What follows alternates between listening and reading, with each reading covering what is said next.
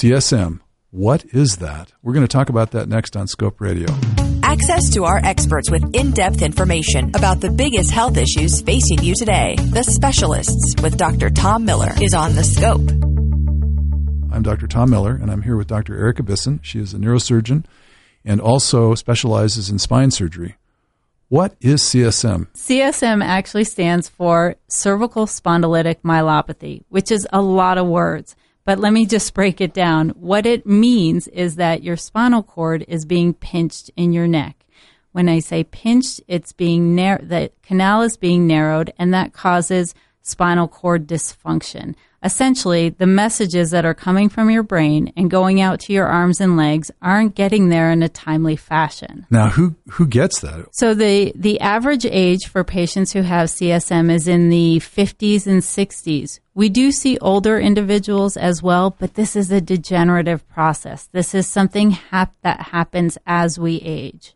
Now, do you go in surgically and open the space around the spinal column in order to create room for it to operate and function? That's exactly what we do. So when we approach this surgically, our main goal is to give the spinal cord room to move. When we see, if you look at an MRI or an image of an individual who has CSM, often you see bone spurs and other abnormalities that are causing the narrowing of the spinal canal. So we have to either remove the bone spurs or open up the bone in some way, shape, or fashion to enlarge that spinal canal so that that spinal cord itself gets completely surrounded by fluid and has a cushion enabling it to move properly. If a patient has spinal cord dysfunction or CSM, as you've called it, what are the symptoms that they might have? How would they know if they have this particular problem? Well, I'll tell you, the symptoms can be a little bit vague.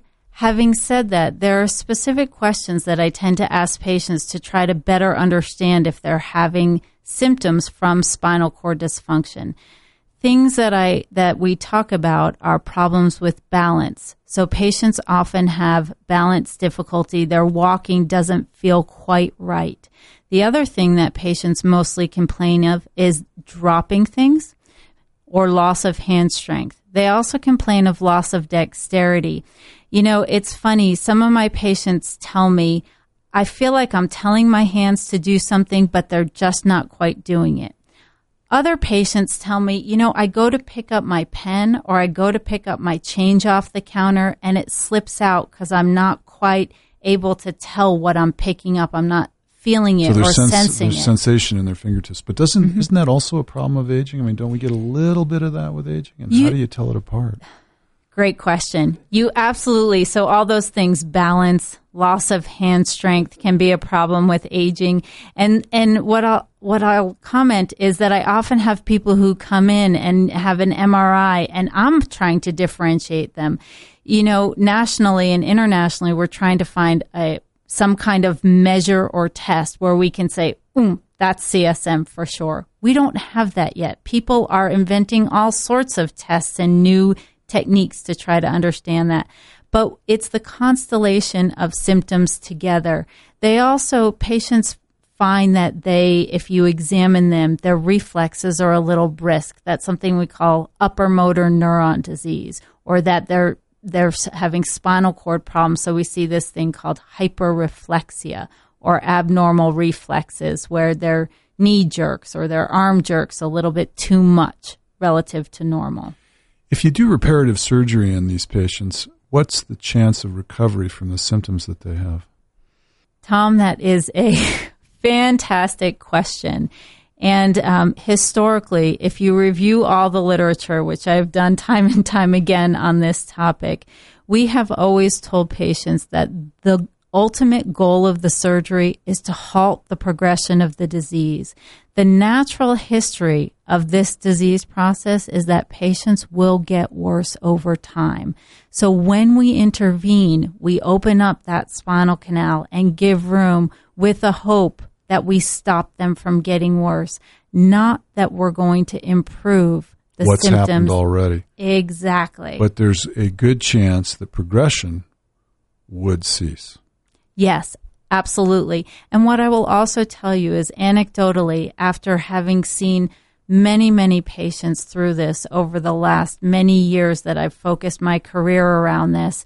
I do notice improvement. And, I constantly am amazed at the recovery that I see. So while I tell every single patient going into surgery, my goal is to stop the progression, anecdotally, I see improvement. And I see vast improvement, which is so encouraging for me. Now, there are different approaches, as I understand. We talked about this a little bit before.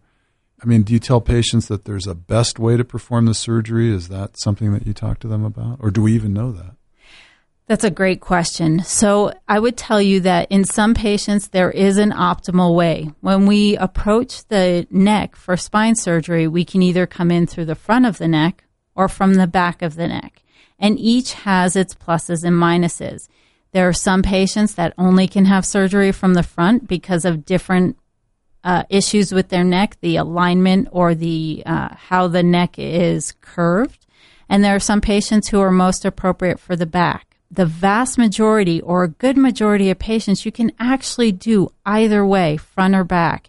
And that happens to be a question that PCORI, which is the Patient-Centered Outcomes Research Institute set up by the government and through the ACA, funded a large study that we here at the University of Utah are participating in, looking at the answer to that exact question. So this may tell us in the end whether one approach over the other, back or front, is best. Absolutely, and we're very much looking forward to that. TheScopeRadio.com is University of Utah Health Sciences Radio. If you like what you heard, be sure to get our latest content by following us on Facebook. Just click on the Facebook icon at TheScopeRadio.com.